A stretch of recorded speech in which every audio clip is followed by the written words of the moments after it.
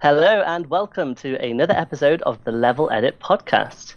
Today we are joined by an extra special guest and we will be talking about the topic of game jams. But first, let's introduce our regular co-hosts, Glyn and Nida. Glyn? Hello, I am Glyn, as they say. Can't be left blank on Twitter, and I'm a software engineer and occasional game developer. Hey, I'm Nida. I do all things games, UX, and a bit of business. I am Dan. I am currently running a one-man studio, Maybe Later Games, working on a narrative adventure game called Anachronist. And today we are joined by the wonderful Jupiter Hadley, who is an expert on all things indie. Jupiter, would you like to introduce yourself for us? Sure. Hi, I'm Jupiter. I do lots of stuff, but I consider myself a games journalist and a YouTuber. I cover thousands of indie games and game jam games each and every year. And I own a couple of websites, including Indie Games Plus and BigBossBattle.com, where we review indie games, as well as IndieGameJams.com. It's just Game Jam. No, it's IndieGameJams.com. I know my web URL. IndieGameJams.com, which is a calendar of all of the game jams happening in the world. Yeah. Awesome. So I can definitely see that you're like a fanatic of indie games and game jams. What is it that made you so interested in them? So this is a bit of a longer story, so I'm going to tell you the full story. When I was a teenager, I wanted to be a game developer. I hung out with game developers, I played Minecraft with game developers, and I thought it was really cool. I played around with Game Maker and found that I am not a game developer. I don't have the patience to learn how to be a game developer. Nothing happens as fast as I want it to be, and I just struggled a lot. But I still hung around all of these game developers, and it was suggested that I sort of record games because I enjoyed playing them. And then someone, ContraLogic on Twitter, a good friend of mine, was like, "Do you know people make games in like 48 hours?" And I was like, "That's not a thing. It's not possible. You can't make a game that fast." But it turns out that people do. And it was amazing and such an inspiring thing to see. These people were doing stuff that I wish that I could do, super fast and super like nicely and well done. So I just started covering them, and I just continued.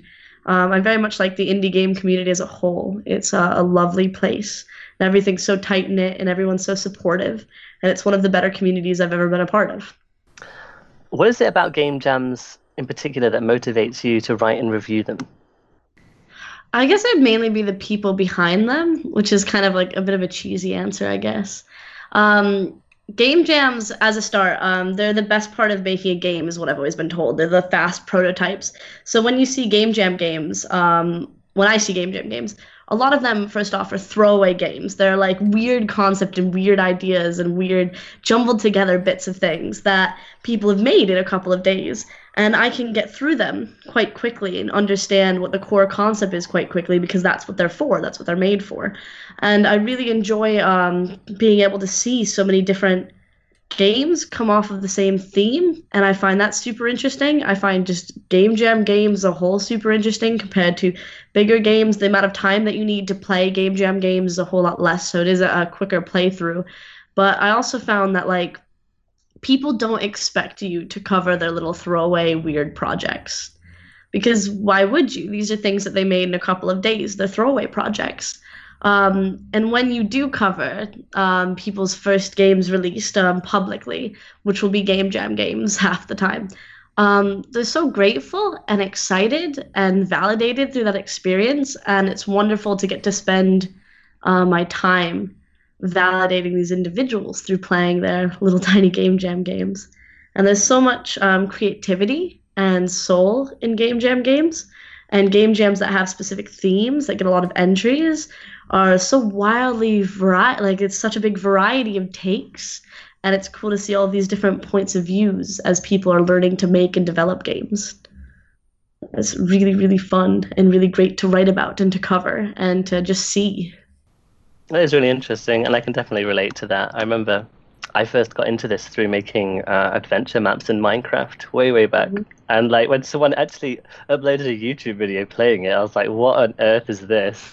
And that is still like my favorite part, watching people play my games. I love it. So it's more like the variety and the creativity and even the weirdness of the games that sort of compels you.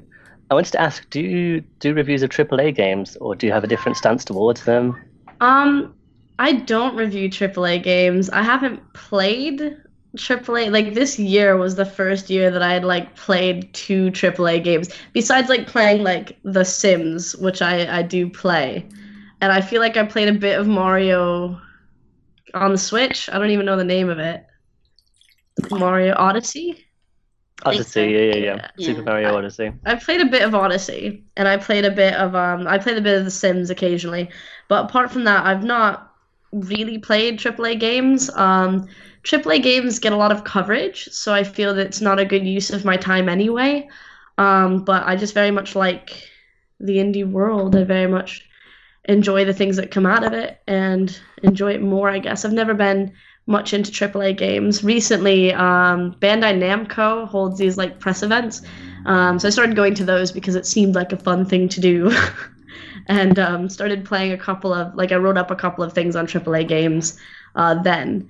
And found that like the two games that I was most drawn to had developers who had played their Game Jam games currently working on them. That was fun. But yeah, no, I just tend to enjoy more indie stuff.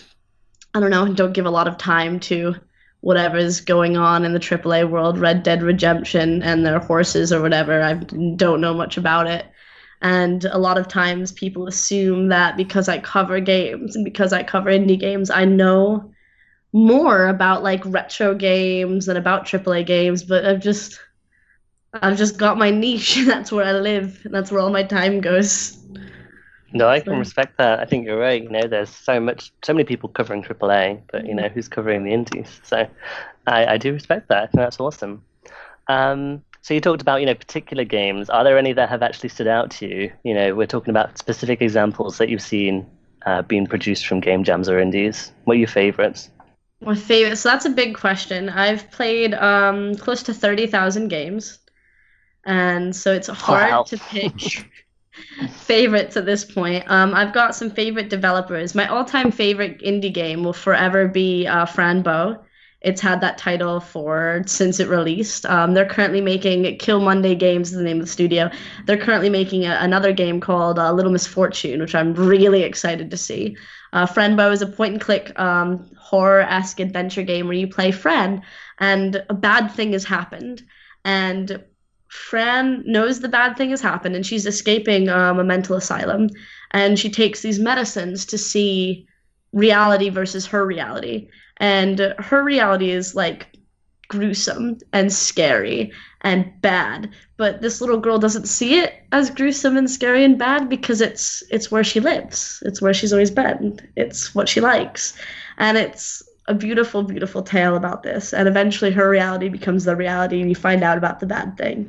But it's a game that made me cry when I played through it. I really enjoyed it.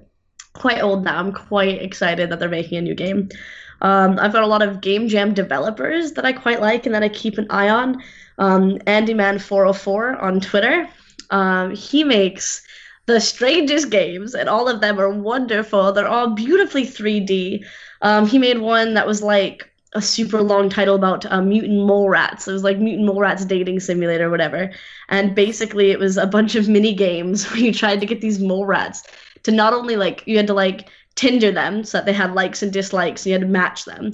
And then by just hitting spacebar, because the whole theme of the game was like one button, you had to hit spacebar to pick like the direction that this hamster needed, well, mole rat, needed to go underground to avoid all of these obstacles and get them to their date on time.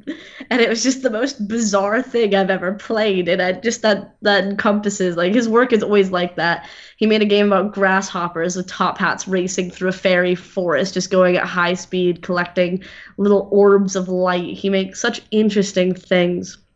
Ludipe is another one of my favorite. Ludipe is how I say his name. I don't know if that's actually how you say his name, but Ludipe is an amazing Game Jam developer. He made most recently, it won the Rock Paper Shotgun Game Jam. the EGX and Rock Paper Shotgun one. It was called Finger Olympics, where each of the number keys on your keyboard control a different like character at the bottom of the screen, and they pop up and down. And you can play with up to 9 people, and you just basically solve all these mini games and whatnot. And it's just cute and fun, and a lot of his stuff is cute and fun. And he's got a full studio, yeah, an indie studio, where they make like bigger games. Place for the Unwilling is what they're currently making, which is sort of a open world. It's not that open. It's an adventure game, I would say, that's kind of story based. And it's all about this you're like your cousin or whatever has died, and you're going to check out his estate and to understand what happened to him and to understand his life a bit better. And through exploring this town, you try to understand exactly what's happened. And it's just it's got a lot of twists, and it's very interesting in the way that it's presented. And he makes lots of games that are very interesting in the end. I quite like my strange point and click adventure games and my strange adventure games in general. I can keep saying indie games for days though, so feel free to stop me at any point. There's We'll go for one more. There's this other developer called Eli. So if you go to itch.io and you type in the word Juice, that's his game, and then you can find his itch there. And Juice is like a weirdly cathartic story game where you pour juice into a glass and then you hear a little bit of a story on why you're obsessed with juice, and it just really connected with me as someone who loves juice.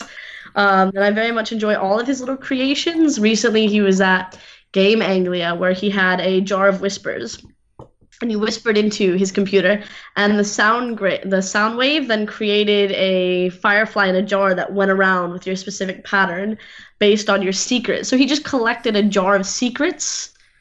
It's just weird, and I love it. Sand Gardeners also have great games. I'm just going to throw that in, despite you saying one more. They make cool stuff.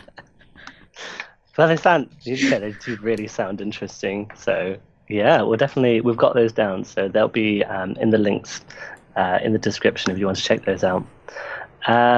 So now I want to move to tips about how you should join a game jam. If you're interested in joining game jams, where should you go? What should you do primarily? What are the things that you should or shouldn't do whilst joining a game jam?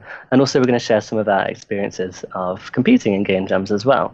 So I open the floor to everybody now. How do we get the most out of game jams? So my experience with game jams, and I think I asked Kwang from Asobi Tech last time about this kind of idea. It kind of comes down to you get out of it what you think you want out of it to some degree, and sometimes some extra stuff. So if you go in to compete, then you'll get a solid experience with making a game in a limited time frame in a very competitive manner. And oftentimes you'll find out that although the thing that you made is cool, somebody else made something a lot cooler. Maybe in the way that you didn't expect. If you go in to make friends, you'll probably find a lot of good people. Sometimes it depends where you go. I've had experiences outside of London that haven't been quite as good, just because the variety of people has not been as wide. And I've had wonderful experiences in London and in some other places where I've met some really cool people who I never expected. Teams is always a weird one for me. I've had a lot of bad experiences working in teams through university, and I've had some bad experiences working in teams in game jams. But I've also had some good experiences, and I think when I really early on, I had this conception that you had to work with people who are kind of on your level of skill, just because it would match up with the timing as much. But then I kind of went to a game jam where people weren't necessarily the best at what they were doing in the game jam, but they actually wanted to put in the time and effort to make something, and we actually ended up making something really cool, even though it was kind of like a construction of sticks and stones held together by glue. But it's kind of like that childlike glee where you're just making something and nobody has to really have a good idea of what you're making or like be good at the technical aspect. As long as they're willing to put in the enthusiasm and you're all aligned in the central idea, you get something out of it that's weird and wonderful. So I've had like a lot of different experiences with game jams, some good, some bad. I think overall, like I'm much richer for doing them. I think, like Jupiter said, I kind of do them because sometimes when I try and make a feature, I spend 2 weeks on it, and I feel like I haven't moved an inch. So game jams make me feel like I'm an actual competent human being again. Quick prototyping. Yeah. Yeah, that's an interesting point about, I think, the variety of people you meet. So, for example, like I don't do development, but I still enjoyed the game jams I've participated in, which is only 2. But I've met so many different types of people, and I've taken on so many different types of roles. Something I've just loved about game jams is just the openness of interpretation of what you can do. So, for example, with the Jupy Jam, like seeing the games coming out of that, they were so varied and so diverse, and some were crazy, some were really sad and made me cry, like Hannah's game, actually. I think which one. But it's that type of environment that I think is really helpful to be in, like regardless of if you're a developer or not. I think even like just from a creative mindset, it's really good to keep you inspired and motivated and just meet really cool people doing really cool things, I think. So I'd like to mention that there are online game jams for people who live out in the middle of nowhere. And you can get the same sort of things that you'd get, like as far as meeting people. A lot of people think that online game jams have to be done solo because you're not going to a location, you're not meeting people.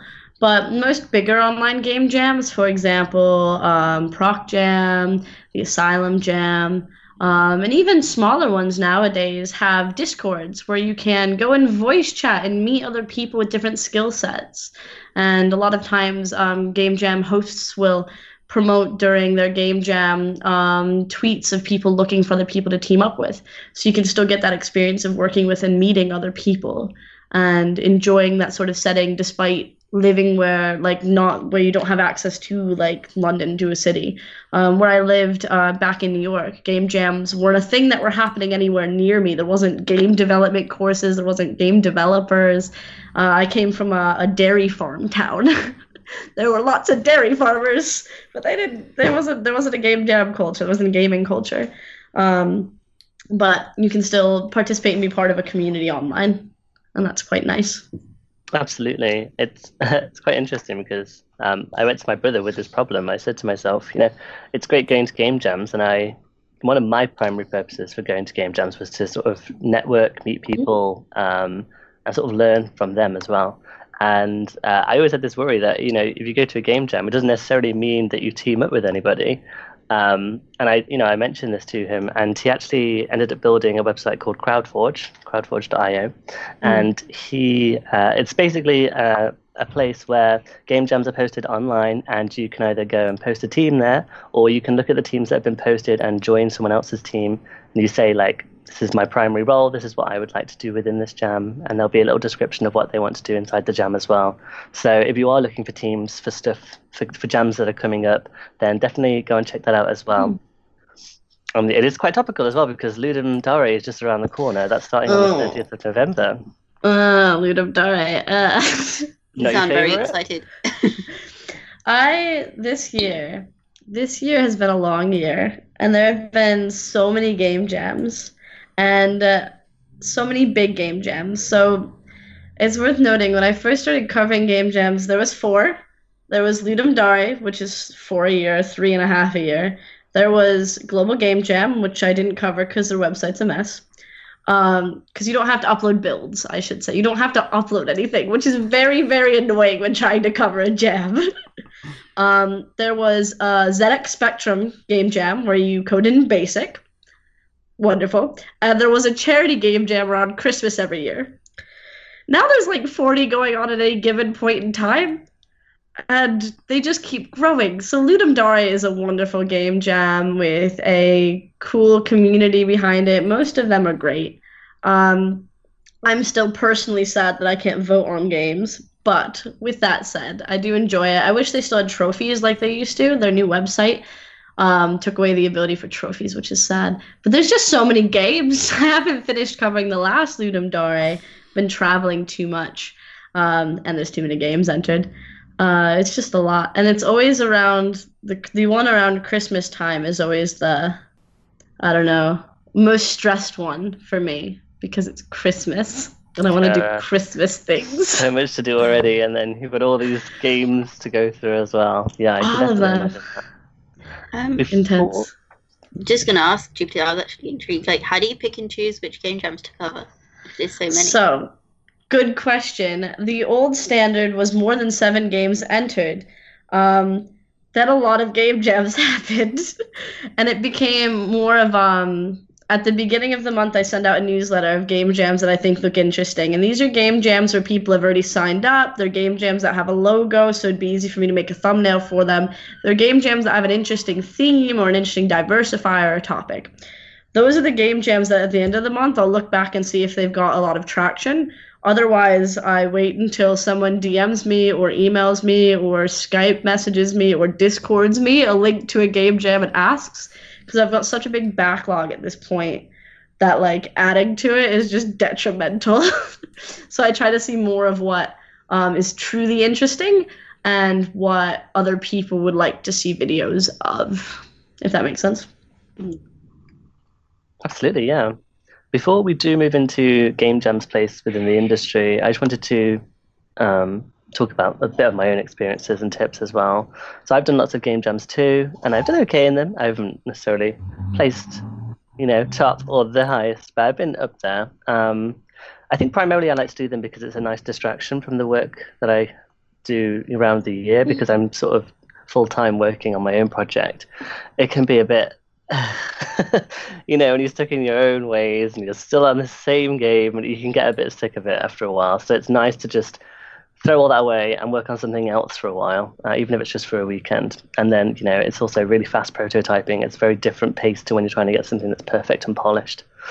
So tips that I would say be realistic, scope very small. Don't, take on way too much, because it's better to have something that's small and finished than, ambitious and you've got a main menu and that's your game, because no one wants to play a main menu. So definitely make sure you have something playable. Work to the MVP, the minimum viable product, and then build on top of that, I would say. I would also say take care of yourself. A lot of these things happen over 48 hours. Sometimes there are ones that are a week or 2 weeks, but the 48 hours ones in particular, you get people doing all-nighters, you get people staying up for like 24, 26, 28 hours in a row, and I think people are just kidding themselves that they're being more productive at that point. You should just take the time, go to sleep, have some food, and then you'll be back and refreshed and have like a new full day of work, rather than, half a day of zombie and then half a day passed out somewhere. So I would say definitely take care of yourself. Sometimes I like to use jams as like a learning opportunity as well. If you think to yourself, oh, there's this thing I'd really like to learn or do, it's a great environment to just go and try and pick something new up. It could be a new game engine, or maybe a new discipline. Say you've done a little bit of art, but you haven't done a lot of art. You could, take on the art responsibility for this project. And, if it's not amazing, it doesn't really matter, because it's all quick prototyping anyway, but it's a nice opportunity to learn stuff. Finally, I would say identify what your own goals are for what you want to get out of the game jam. So like I said, it might be you want to learn something. Do you want to win? Not against anybody. You're signing up just to win. It does look good as a portfolio piece if it does do well. And again, even if it doesn't win, you can still take that game and then move on and develop it into a full thing. Maybe this is like your impetus for starting a game. And then, even if you don't finish it or have an MVP, this doesn't matter to you, because you know that you're going to continue to work on that with your team, or maybe as a solo project. So I would say look at what you want to get out of it, and then go from there, really. And if you are working in a team, try to find people who are in the same sort of boat as you, who want the same goals as well. If you want to take this game and make it a full thing, and the other people are there, just for a break, then that might not be something that they want to continue. So are you prepared to finish that on your own? Maybe. But definitely questions worth asking. Yeah, I think with planning, that's a really important thing to consider as well. So I don't have, like I said, not too intense experience with game jams, but from the ones I've had, a lot of people don't like having a plan. And I kind of get that, because you change a lot of things as you go along. But there'll be sometimes in some game jams, or just people I know that have done game jams. So I'll be like, what's the general idea of what you want or what you want to achieve? And then they're like, I don't know. I just want to make, and that's completely fine. So I think it's, if you're making something like to win or something where you want a final thing that's polished in that, I think you need to then start planning from the get-go and then adapt that plan as you go along. Because then that will help you meet your goals. Whereas if you're someone there just to have fun and be creative, you do not have to worry about that as much. I mean, I don't know, Jupiter, what your experience is or your tips on that. No, I think planning's definitely good. Even if you aren't there to like make a final finished product, if you're just there to have fun, having a solid plan helps you take care of yourself better, because most of the time people who end up planning what they're doing plan time to rest and sleep, which is helpful. When it comes to game jams, there's a lot of default answers when people ask me for tips, mainly which have been mentioned: to have a small scope, rest, prep before the game jam. Make sure you have all of your software updated before a time-sensitive game jam like Ludum Dare, including that Windows update you've been putting off, because that'll happen and you'll lose all your code. The best bit of advice I ever heard, someone giving someone else at a game jam, which I've then stolen and is now my advice, is make a core mechanic and then spend some time making that core mechanic feel good and fun, and then polish the game around that if it's a short game jam of like 24 hours. If it's a long game jam, like the 7-year game jam, the Forever Jam that lasted forever, you have a bit more leeway. But for shorter game jams, making a core mechanic that feels nice and that feels fun and then polishing around it will more often than not end up with a good game that's entered. But a lot of it's down to scope. A lot of people go into game jams and just overscope. I went to a Ludum Dare in Madrid, and I sat down with a solo developer and asked them what their game was going to be like, and they said an online RPG, an MMO RPG online about golf, and I was like, in 48 hours. And he was like, yeah, and I'm coding my own engine, and I was like, Oh okay. my word. And you're doing this solo? And he was like, yep, and I was like, okay. And What that's did you just produce? I'm so nothing. curious. A start Yeah. screen. I mean, like, Yeah. I mean, that's great if that's what you wanted to accomplish, but it's just very unrealistic. Yeah. Absolutely. Dear. Right. Are there any more tips or experiences that people want to share? Yeah, I think like just going off the kind of stuff that you guys were talking about, I think some of the stuff I've learned, especially from game jams, is that, I know Rami talked about this in the Jupy Jam, but kind of any game people play, it's always happening in their own head. It doesn't really, I mean, it matters what your game is and what you've put into it, but the construct is what people are taking away when they're playing that game. And so sometimes, especially in game jams, you'll make this like terrible rickety piece of thing that you know everything, every little detail about, all its faults, and then you'll give it to someone else, and the way they'll perceive it is completely different, because they don't see this like abomination that's been made out of glue and sweat and a lot of pizza and lack of sleep. They just see this like game. And sometimes, especially with if you're going in there to compete, a lot of times you'll be like blown away by other people's things that where they've constructed an experience for the player that's completely different to the type of experiences you normally construct. I think that's just as valuable to see that what you're making is like this end experience. It's not just a technical thing. It's not just a thing that fits the theme. It's something that people will take away their own little adventure from. Absolutely, yeah. I think scope kind of plays a point there as well. Like, how much does this one feature actually give the player, you know? So maybe that's something to consider when you're planning out, you know, do you need screen shake? Maybe it's yes, maybe it's a no. Think how long it'll take and then sort of plan accordingly. We once had a project that was like the artist wasn't very good, so all of the art was terrible, but it was like an echolocation based game. So you would ping and it would like highlight the silhouette of things. So everybody thought the art was fantastic because all you could see was the silhouette. you can see these horrible, like, polygon, like, misshapen creatures. And That's the best way to hide bad art. Just make it Yeah. silhouettes. I thought that was kind of beautiful, that our impression of the game was this, like, horrible looking, like, badly shaded thing, but everyone else just saw this cool world of, like, mystery that they could explore through, like, walking through it. Yeah, I think that's a great point of, like, it doesn't mean you lack in a certain area. Like, you can take that to your advantage and it can be a strength, like, through your game. I think that's why game jams are a really great time to kind of explore that and see. Because now that's going to look great on his portfolio as well now. So it's a win-win situation. I think, yeah, kind of before you even start planning, just think, okay, is this something I want to work on, or is it something I'm really good on that I want to improve? And then go from there. Absolutely. And, I think it's definitely wise to work around, if you're working in a team, work around your team's strengths and sort of play to your strengths, try and minimize your weaknesses. And that's a very good example of how to do it. Okay. And if your team's not working out, feel free to break up your team. It's a game jam. Yeah. There shouldn't be harsh feelings. You should be able to enjoy the time there instead of going forward on stuff that doesn't work out. Yeah, that is a very good tip as well. I think as well, just quickly, something that Dan mentioned in one of our previous podcasts about kind of planning is that it's really good to, at the start, when everyone's, like, contributing ideas, to kind of shove everyone's ideas into this pool together. Because the worst starts of game jams is when one person goes in with their own idea of what they want to make, and they either accidentally join a team or they grab a team to help people make them this idea, and they just champion this idea through, and you don't always get the best result out of that.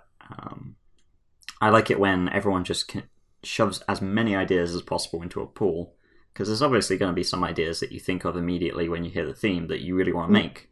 But if you keep throwing ideas into a pool, you'll feel less ownership of the idea, and also you might start thinking of ideas that are different or better than the original idea you had after you've shoved, like, the initial one in there. And also everyone can then see everything, and you can start to kind of compromise towards something that everyone wants to make. Definitely. An even more abstract tip on that sort of area. Like you said, you put the idea in the pool and then you discuss the idea as that idea or idea one. You don't say, Glenn's idea. Well, Glenn's idea is crap. Oh. No, it's Idea one just isn't the best. Idea one is not great, or whatever you want to say, because then, again, you sort of separate your own ownership, so people are less inclined to feel defensive, which we naturally do. So if you sort of separate the idea from the person, I think it can help you be more objective about what is a good idea to pursue and what is not. Let's move on now to how game jams are evolving and how they're changing, and also what their influence is within the industry. So, first of all, what about the prevalence of game jams? Would you say they've become more mainstream? I know, Jupiter, you were saying there's a new game jam every other day now. Yeah, literally every other day. There's so many more game jams, and there's so many more studios doing in-house game jams, and you're seeing, like, bigger indie games come from game jams. So, like, Snake Pass. Have you guys heard of Snake Pass? Yeah. That was a game jam game from an in-studio jam where they just made the movement of the snake and were like, this could be fun. And it won the in-house game jam and they made a full game. And that's just a thing that's happening now for quick prototyping. So it's definitely become more important and a much more bigger part of indie gaming or indie game developing, especially when it comes to building up skill sets and when it comes to experimenting and learning. It's a really, really valuable tool that you can just spend some time investing in. So you're seeing so much more. And at the same time, I feel the game jams are making just more out there games appear, because I find that game jams are super unique in the way that the games entered in them have very different and very creative backings almost and aspects to them. And games like Party Hard, that have come straight from game jams, and they haven't even like placed well in those game jams that they were made for. They're just an interesting and unique idea. Now they've got like sequels and spin-offs and are fully backed by publishers, and it's just amazing. It's great to, when you approach a publisher, have a demo for them, and having demos based on slightly polished versions of your game jam games is easier to do than trying to make a vertical slice of a game, if that makes sense, because like developers spend a long time making games, so being able to quickly prototype and get there and have a deadline helps with how fast games do need to be produced now that there's so many of them. Yeah, I would probably say that with like itch sort of coming into its own now, it's so easy to set up your own jam that there are jams every other day, like I said, and it doesn't really. You can set up an unofficial jam very quickly. There's nothing to say that it's going to be popular or have lots of entries necessarily, but I think it's definitely contributed to how many more of them there are about, and perhaps maybe just not the simplification, but the accessibility of game development tools that now exist. You were talking about Game Maker. I agree. I come from a Game Maker background. That was my first engine that I used. If we don't class Minecraft as an engine, so, Maybe not. no, yeah. So yeah, it was definitely very accessible for me, even though I didn't necessarily have a coding background. And now that these tools exist nowadays, it is much easier to sort of get into games and make your first game. Whereas, if we go back 20, 25, 30 years, you had to know so much more about computing to be able to create something, and the limitations were definitely a lot more restricting too. So I think that's possibly contributed to how prevalent game jams are nowadays. Yeah, I think with that, you've got different types of game jams popping up. So the first game jam I went to was the Refig XX Plus game jam, which was for women and minorities within games. So it's like game jams are really cool. Like you're saying with accessibility, so it's kind of inviting people of different backgrounds and encouraging them to try new ideas and do different things. And when I did that game jam, it was really nice because I was just in an environment with women and gender minorities just trying different things. And it's, you get put with different types of people, and that allows you to grow in different ways and explore different themes that you may have not otherwise. Other issues that you wouldn't in AAA games. So like GPT was saying earlier with some of the favorite games that she has, like some made her cry, some made her feel other things. And I think that's what makes them really exciting. Like I can experience being someone of a completely different background to mine. And I think with the way game jams and with the way the industry is going in general, you've got more people coming in, so you've got more perspective and more insight as we go along. Yeah, I think, like you guys have said, I've seen game jams as a thing that's always existed, whether it's been at companies, you'll have game jams to develop features quickly, develop prototypes quickly, or to just have fun and let people kind of explore ideas that they've wanted to explore, but there hasn't been time or scope for it. I know a lot of Bethesda's DLCs come from kind of an in-house game jam. I know there's a lot of companies that just push out games really fast because they know that not every game's going to be a hit, so they kind of do the game jam prototyping to see which things they should explore and take further. And I think even personally, people tend to do game jams a lot, just because like Jupiter mentioned at the beginning, it's a frustration of game developers that games take a long time to make. Mm-hmm. And sometimes you just want to say, I am sick of not having made much stuff, so I just want to poop something out there, out into the universe, with blatant disregard for any kind of safety measures or regularized testing or standards, and I want to see what happens. I know when I started off, like after I made a couple of things, I started doing that. Especially as you get better, you tend to put more time into your stuff. Whereas when you've just started making games, you tend to just make anything. So it's this weird kind of like disjunction where when you're more experienced, you make sometimes better things, maybe better technically, but not necessarily better design things, and they take longer, and you start to miss when you were not as wise and you could just make anything, and it would be made in a much shorter time, and maybe technically it wouldn't be as good, but it was still a game. I just think nowadays, like you've had so much more people getting into the industry. You've had pushes for like hackathons. There's been more of a kind of industry and perhaps governmental push for people to get into programming and software and games and things like that. That more people are here, and there's also older people who are willing to host game jams for us young idiots to make things up. Yeah, I think it's interesting what you were saying about, game jams can kind of bring people into the software development industry in general, because they might not have any prior coding experience, but then this is sort of their first taste of it. And then from that, they can develop skills to, potentially go into the software industry. But I think it also works the other way. Sometimes there are professionals who already work in software development or software engineering, but they're not actually involved with games development. This isn't actually many people I know, because all the people I know in tech are games based. But I definitely think, there are some people who, they're very good at software development, but they don't get to do the fun coding of coding a game. So I think game jams is probably a good opportunity for them to, just give it a shot. It's only a weekend. It's a bit of fun. If nothing comes of it, it doesn't really matter.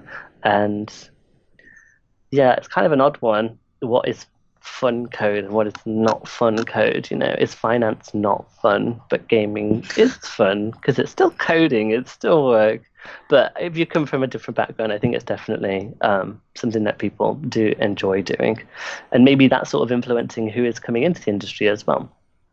If they do some game development and they think, wow, this is awesome, then maybe it's bringing people from other areas of software development and pushing them into the game development world, as it were. So that's a possibility. Okay, so moving on now, we wanted to just talk about how you should set up your own jam. Because Jupiter, you've run a jam, right? I'm going to preface this with mainly Quang ran the jam, but yes, I took part in running a jam. What was it called? Yes. It was called the Jupy Jam. The Jupiter Hadley game jam, probably, yeah. Is it a yearly thing, or where does it take place? Okay, so this is like a full story. All right. Yeah. So let's talk about this. I used to run game jams for my birthday every year because I like to have more work for my birthday. I don't know, but it just seemed like a good idea, and then I'd live stream some other games, then live stream the game jam games like right at the end and eat food because that's how I like my live streams to go. I stopped doing this because I went to Nordic Discovery Contest, and a guy came up to me and told me that that was super conceited of me and that I shouldn't do that and just name game jams after myself and run game jams that are about me, and it makes me a bad person. And I took that super to heart, was like, I'm bad for doing this, so I'm done. He still follows me on Twitter, so hi.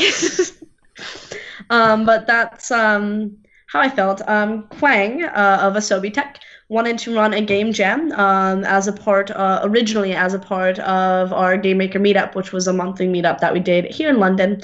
He wanted to do a physical game jam. I've never done a physical game jam before. I'd mainly done online game jams because I lived before in the southwest of England. I lived in Torquay, which is the tail end where no one who's under the age of 60 lives. Apart from me, none of those people wanted to game jam.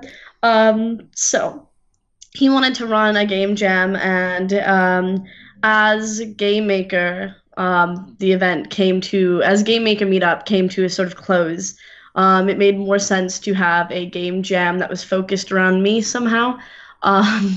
So Quang did a lot of the prep for it, and there's a lot of prep that goes into a physical game jam. There's finding a space that has good Wi-Fi and computers for the duration of the event. There's food. There's, if you like, most game jams should have a place to sleep. Da da da da da. But this one specifically, the one that happened recently, was here in London. It was at the South Bank University, which they let us use, which was lovely of them. And it's not, as far as I know, going to be a yearly thing, but who knows what the future holds.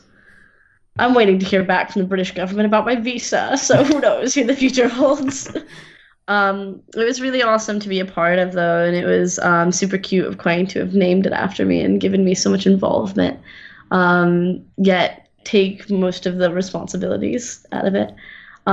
This game jam specifically, so with physical game jams, sometimes there's a keynote and sometimes there's talks during it or at the end or whatever. Castle Game Jam has a keynote and talks, as well as like a load of other game jams. Castle Game Jam's like the first physical game jam I ever went to. It's in Sweden. But yeah, so there's a lot to do. I would suggest not running a physical game jam on your own, ever. It's a lot to do. Finding a good location is important. I would say find somewhere people can sleep overnight. That just makes things a whole lot better if people have weird sleeping schedule so that they don't have to leave. Jamchester actually. Jamchester does really, really wonderful game jams that are overnight. They have a sleeping facility, they have full catering, they have great Wi-Fi. It's considered like a professional, it's marketed as a professional game jam for professionals, and it's set up like that. It's really high class. Alternatively, you can do more low-key game jams, and that's perfectly fine, but you're going to have to think about like food and places to sleep and water and Wi-Fi and computers. And there's a lot of like logistics that have to be done with getting loads of people to come and use the internet in the same location. And I don't know, it's much easier to do online game jams because basically you just set up a page on GameJolt or itch.io and you just have a logo and some words and a fun theme and hope things go well. So you have to do more promotion, it seems, when it comes to online game jams because there's so many of them. Yeah, I could definitely understand that. Moving back to what you said a while back about, you can just leave your team. If it's not working out, then leave your team. Mm-hmm. I know there's a few hacks, for example, that have at like the middle towards the end of the first day, they have a time for everybody to get together. And basically, sometimes teams dissolve, sometimes the idea gets a bit too divergent and it splits into two teams, and sometimes people sort of get left out in the cold because whatever they were going to make has just sort of evaporated into nothingness and they don't want to work together anymore. Oh. So the idea is that they have this little intermediary moment where everybody comes together and they discuss what each team is missing. So the teams that are, getting on well and they're doing all right, they might say, oh, well, I really need an artist, or I need someone to code the back end, or we need someone to set up a high score system or something like that. So that might be a particular skill that applies to, what your skill set is. Mm-hmm. And it might be that you're actually well suited to work with that team. And it gives the teams who are still together a chance to assess what they need and who would be good for it. And then anybody who's left over, the sort of stragglers on their own, like, please take me, they actually have people who they can go to with their skills, basically. Mm-hmm. So it's a nice way to sort of bring everyone together and make sure everyone does have a team who is looking for a team, which can be nice. Because again, that was one of my fears. I go to the game jam and you're just like, hello, please take me. Don't let me go on my own, please. Be my friend. Exactly. So, we'll produce game for friendship. So yeah, that is something that could be served well on this sort of weekend jams, especially at typical locations. I was just going to say, I'd say for online game jams, to have a place where people can connect as a community and to build a community around your game jam is always good. So that people can work together and assess their skills. Yeah, I think that's important. I was actually intrigued when he said earlier, like, there was a game jam you mentioned and you didn't like that there weren't trophies anymore. Well, Ludum Dare has a good community. And it's not like trophies specifically. They had a badge system where like anyone could give anyone else badges. And it like wasn't like Ludum Dare, you're not going to make top 10. Like most people aren't going to make top 10 in any fucking category because there's like 4,000 entries every single time. So they had these little badges, these little 32 by 32 pixel badges that appeared on your profile page, and people would just give it to other people. Like I have trophies on the old like website for like reviewing games that people just made, like little MS Paint art that people made. I had one for like having a good voice, and like I gave them out as like my favorites, and other people gave them out for like people who like made platformers, and they could tell they made platformers a lot in their gym. They were just random, some of these. One of them was like couldn't get past level 1. There was a guy actively going out and giving out these little badges, these little trophies for people who developed games that were too challenging for them to complete the first level.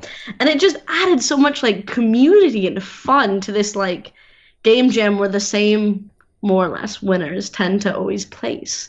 And I just was very sad when it was removed, and I like begged for it to come over to the new site. They were like, no, and I was like, but it was so fun. It was so fun.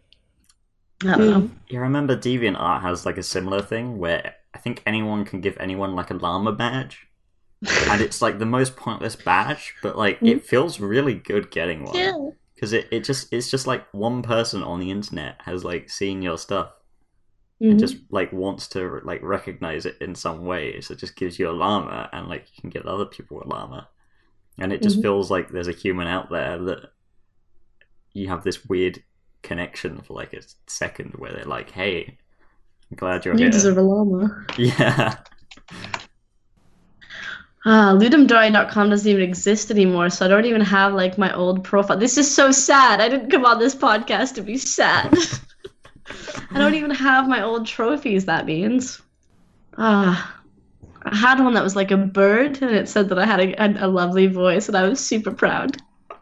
I love it. So for those who are looking for it, there is not a ludumdare.com or whatever it used to be. It's now moved to ldjam.com.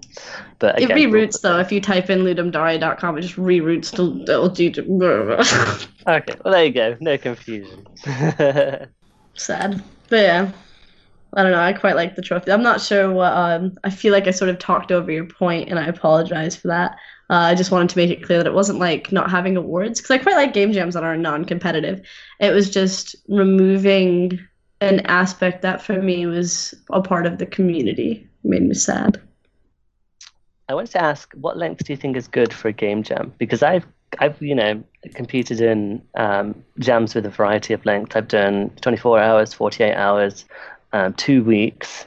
I know at the Warwick Game Design Society, they also do the 1 hour jam, which is in the time when the clocks go back. Which is lovely. Is it called the 0 hour jam? 0 hour jam. Yeah, that's the one. So that they exist in lots of formats. I did a 2-week jam, and I found that nothing actually happened until like the last 2 days, and it was basically just a normal jam anyway. So that wasn't something that I enjoyed. But yeah, what do you think are the best ones? Most popular weekend jams that are 48 hours. I like 72 hours more than 48 hours because I feel like there needs to be a day of like decompressing and fixing all of your bugs. I like the stuff that comes out of the bigger month-long game jams, where people do maximize the use of a month's time, where they like jam every single weekend for that month. But a lot of people don't have the time to spare, and because that deadline's not pressing, they don't tend to work on it as much, which I'm guessing is what you ended up doing, Dan, which is fine. But sometimes you get some really good games out of that. But it's kind of impossible to have a month-long game jam at a physical location, so they have to be online, which is sometimes the downside for people. So personally, I like games that come out of a month-long jam, but 48 hours and 72 hours are like the most popular ones. And they have good games too. It's really up to the developers who are participating and what their skill set is and what they can do in that allotted time. Absolutely. I even saw a jam that had a diversifier where you could only work on it for 1 hour a day. I think it was a week-long one. So you're still kind of spending the same amount of time that you would have spent over a weekend jam, but it sort of encouraged healthy patterns. It was an interesting one. But yeah, like you said, it's up to the developers as much as the people who are hosting the game. How long do you actually spend working on it? Okay, so just sort of as we wrap up, do you have any extra funny stories that you would like to share, Jupiter? I know you've already shared a few. I feel like I had some in mind. I wanted to tell you about a weird game jam. Okay, yeah, I would love to hear about that. Cool. So there's this Taiwanese game jam called the Kuso Jam, and Kuso directly translates into the word shit. And basically, it's all of these people coming together and making like horrible games. And they're like so into it, this community that just makes these bad games. It's a yearly game jam. And one year they had me with a translator on their like little keynote thing. And they were like, "So do you know what this game jam's about?" And I was like, "No, I hadn't thought like this is a word that I should plug into Google Translate." I just thought that it was like a bit lower quality. Everyone just kind of didn't spend that much time on them. But no, they were like, no, we just wanted you here to get your reaction to us telling you we're intentionally making broken shit games and you cover them year after year. And I was like, oh, hi, this is what I do. So that's wonderful. They have a great game jam. It's wonderful if you don't particularly want to make a serious game.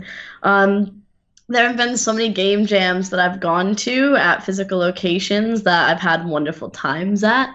There's been lots of I don't know, interesting online game jams. For the longest time, going back to you saying that it's easier to join game jams because you can host them on itch. There was a game jam for the longest time called Tag, the Tag game jam. And it was called Tag because the winner had to host the next one. Because obviously you couldn't just host it on itch. You had to like have a domain and like put the game jam up somewhere and do. So I got to host a Tag game jam because I drew some assets for a game that won one time, and I got to host it. And that was the first game jam that I hosted. So that was really interesting in the way that it moved around a lot, and everyone had to make their own pages. So none of them looked the same. None of the themes were ever similar, and nothing had to do with Tag. It was just the way that it was hosted. But I've not participated in very many game jams. I've only submitted like a single game to a game jam. And with hosting it, I don't know, you end up being just busy. But in covering, you get to see a lot of people's work, which is fun. I feel like the Kuso is the weirdest game jam I've ever participated in. Proc Jam is a cool game jam. I don't know if you'd call it weird, but it's not necessarily a game jam. It's a jam where you make something that makes something. You can make generative patterns or art or music or games, and that's quite fun. There's so many jams. There's been so many jams. There's been political game jams. There's been game jams with really strange themes. There's been reoccurring, like a game by its cover, where you look at box art that's not real box art and you make a game based on that. It's quite cool. But then so is like the bad box art jam, which came out in response to that, where you look at like really shitty actual games that have been released box art and you make like an equally inspired by game, and then you get weird games from that and just insane stuff. They just recently closed one out and like the gallery of awful art is intense. But yeah, there's a game jam for literally everything. There's game jams for specific engines, for specific ideas. There's game jams around like movies and music and I don't know, anything really at this point. So you find a few weird ones here and there.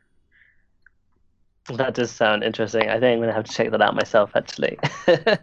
I'm sure a lot of my games qualify.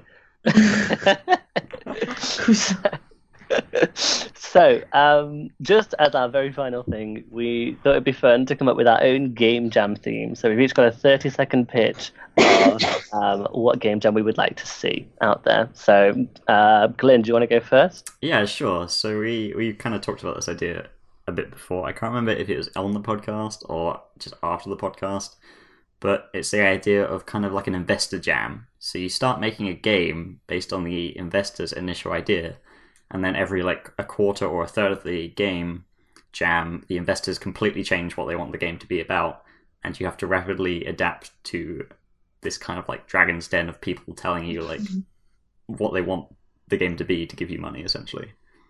I did have a quick idea just as you guys were talking about like I think people have had this concept before, but you put like a game on a data stick, and then like somebody spends a day making stuff, and then you give it to another developer, and then after it reaches like 30 developers, you see what the hell you've made. I like the idea of maybe like a game jam where stuff constantly changes, or you get a lot of people's inputs, but without like the cohesion. That sounds quite fun, but also quite high stress. Yes. Absolutely. Okay, Nita. Oh, good. I didn't have like a proper idea. I've just been a strong advocate for there should actually be jam when you do a game jam. So if you're doing a physical game jam, someone should bring jam, and maybe even have a jam related thing. Maybe it gets too meta, but yeah, that should be part of the snacks that you get. Yay. Because otherwise it doesn't make sense. Noted for my next one. Done. Cool. I need physical jam and my physical game jam. I see this call out and I acknowledge it.